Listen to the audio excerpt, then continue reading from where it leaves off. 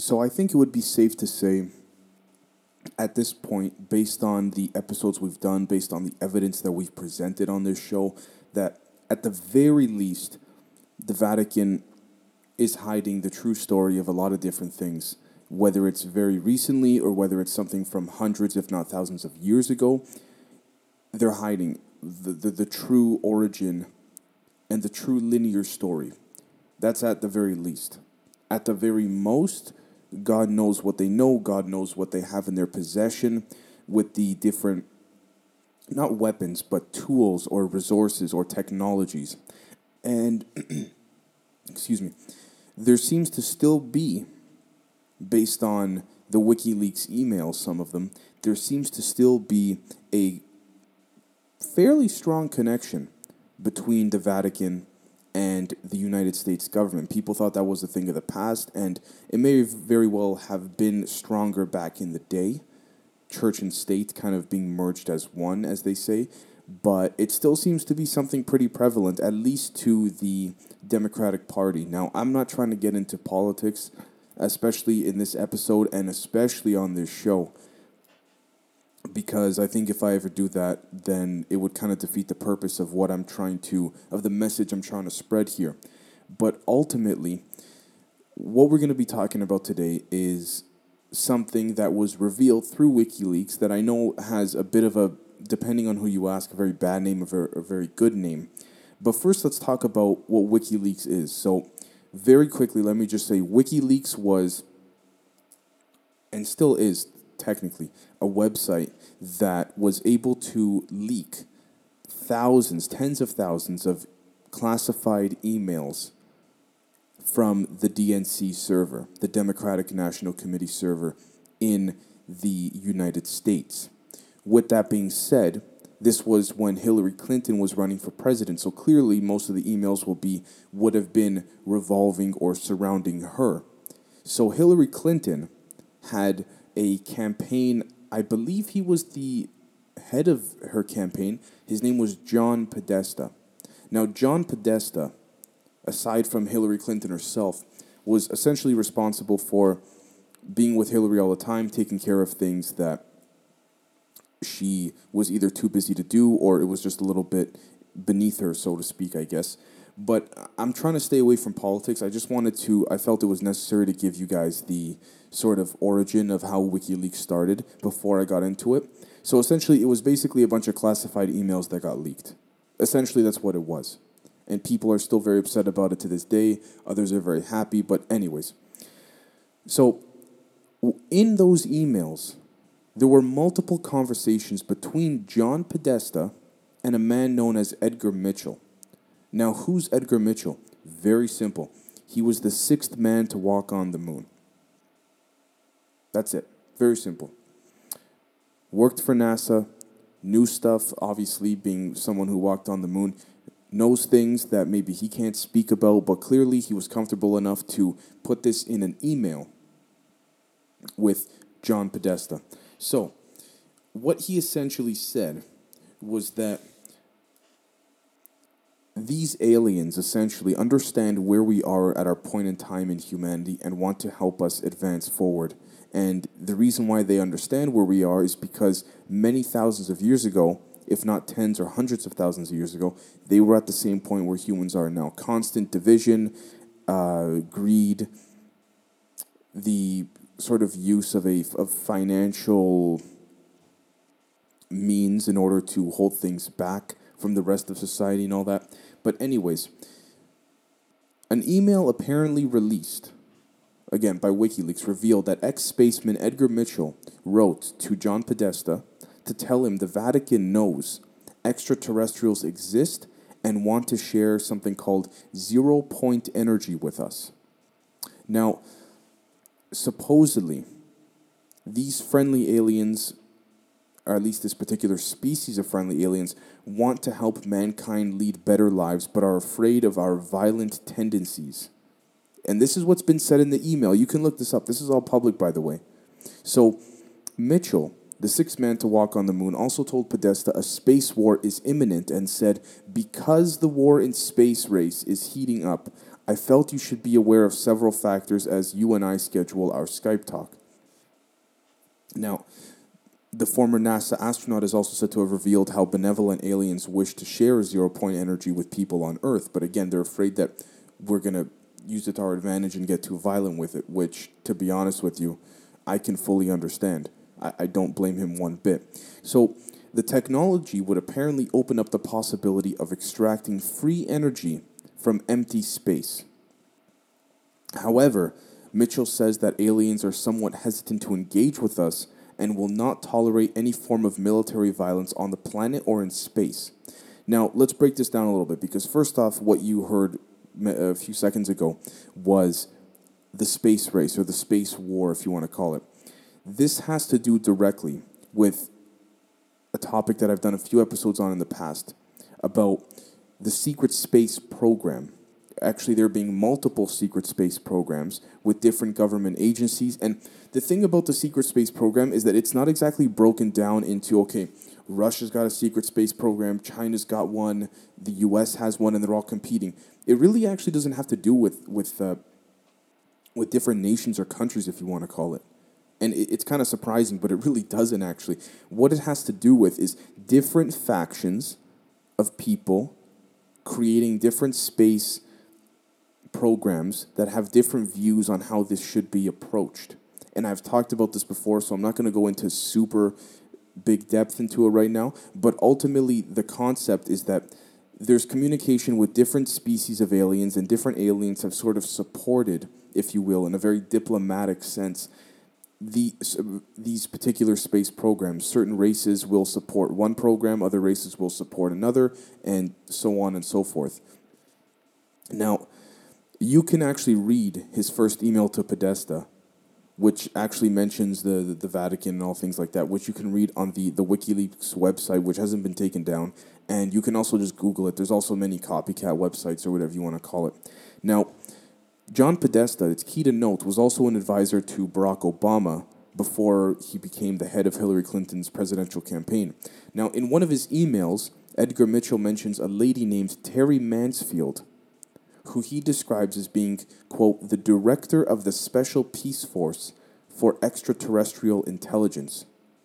Now, a possible meetup between Podesta and Mansfield is also allegedly mentioned to give them the chance to, quote, catch up on knowledge that the Vatican has about extraterrestrial intelligence. Now, let me just note that the Pope said, I think it was back in 2014, and he said it again as well, I think a few years ago, 2-3 years ago, that it was kind of asked to him in a joking way, but this is kind of when you get the most serious answers in some cases, which I know you guys, the listeners and the viewers, can understand. Because the Pope was asked if an alien wanted to be blessed, essentially, would he do it? And the Pope said, of course I would do it. He said, what, just because he's a different life form doesn't make him below us or above us. And it was kind of answered in a joking way, but he was also kind of serious. I mean, I wouldn't put it past this Pope or any other Pope really to bless this, well, especially this Pope, to bless an extraterrestrial. I mean, it kind of sounds funny, but when you think about it, it really isn't. And the reason I say that is because an extraterrestrial is a living organism just like we are. They're a living humanoid, a living thing. So what would be the difference? And I know it was asked, I mean, what alien or ET would want to be blessed, but you get what I'm saying. Anyways, Edgar Mitchell is said to have claimed that alien life is the highest form of intelligence that works directly with God.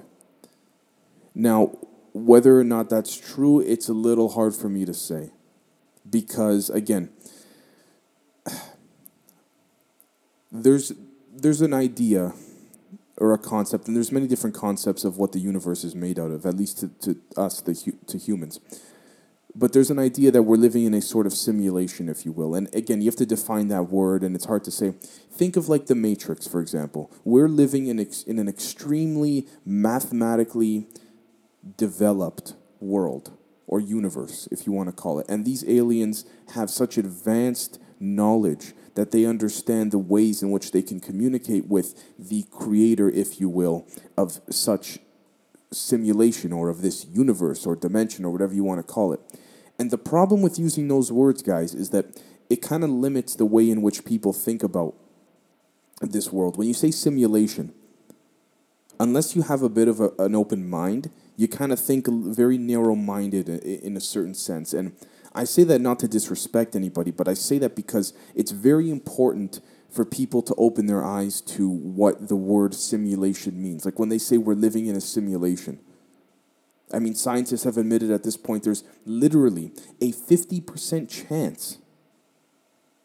It's a 50-50 chance, they've said, that we are living in an extremely advanced computer simulation. Now, that may scare some people because some people might think that it may take away the concept and idea of free choice, of being able to say that what we're doing right now as I'm speaking, as you're watching, and as we're moving, and as we go about our day-to-day lives, we don't have control of our actions even though we think we do. I mean, it brings up all these questions and it makes a lot of people feel very insecure, which I can understand, ultimately. But at the same time, we have to also think about what is God. If God is this one big living being of consciousness, so to speak, and God is not an actual person, if we assume that just for 1 second, then it would kind of make sense because as you understand the universe more, it's kind of like becoming closer to God. Now, I know that might sound a little bit cheesy, but when you really think about it, if God is everywhere or God is a living, conscious being, then being one with God or being one with the universe seems to be something that Edgar Mitchell is indicating to. Now, the next question then becomes, if we take a step back, why would Edgar Mitchell have this much access to such information? And why would John Podesta? Now, let's start with Edgar Mitchell. So first off, no one really knows what he's doing right now. It's not like he kind of retired from NASA and he's written a book and this and that. He's in the private sector. We can't even find out what company he's working for, which makes it very, very shady, which tells you he's probably still heavily involved in something to do with space. At the very least, UFOs or extraterrestrials. Okay? And the fact that he's emailing directly with John Podesta is extremely interesting. And that's another thing I want to mention. John Podesta is an American politician, and he's been in politics for his whole life, essentially. So for him to have some type of knowledge makes sense. And I do feel like, and I've mentioned this before, that when there's a shadow government or a government inside of a government, there are certain members of the government, of different parts and factions of the government that are let in on certain information that others are not whatsoever.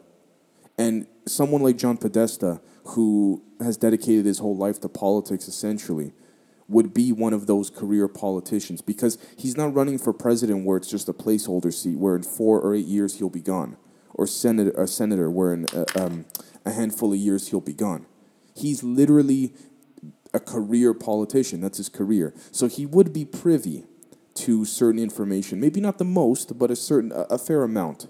Now, Podesta has also advocated the release of data in relation to Area 51 in the past, and recently declared that he persuaded Hillary Clinton to disclose secret papers about UFOs, which tells you there are certain factions, I guess, of the intelligence community that no matter what, don't listen to the Constitution. I mentioned this before. Don't care. They're going to keep this secret as long as they can. And for many different reasons. First off, because a lot of this technology can actually make humans self-reliant. So in a certain way, I guess it's good to keep it hidden in a very limited sense because you would kind of destabilize world economies and people wouldn't like it because a lot of things would become devalued overnight. But then on the other hand, you're also denying people the privilege or the right to know about a certain technology that would be able to make them self-reliant. To literally wake up in the morning and not need to worry about money because all these technologies can produce things like food and shelter, and you can travel across space, and money is not a factor anymore. And that's what I mean by destabilizing the world economy.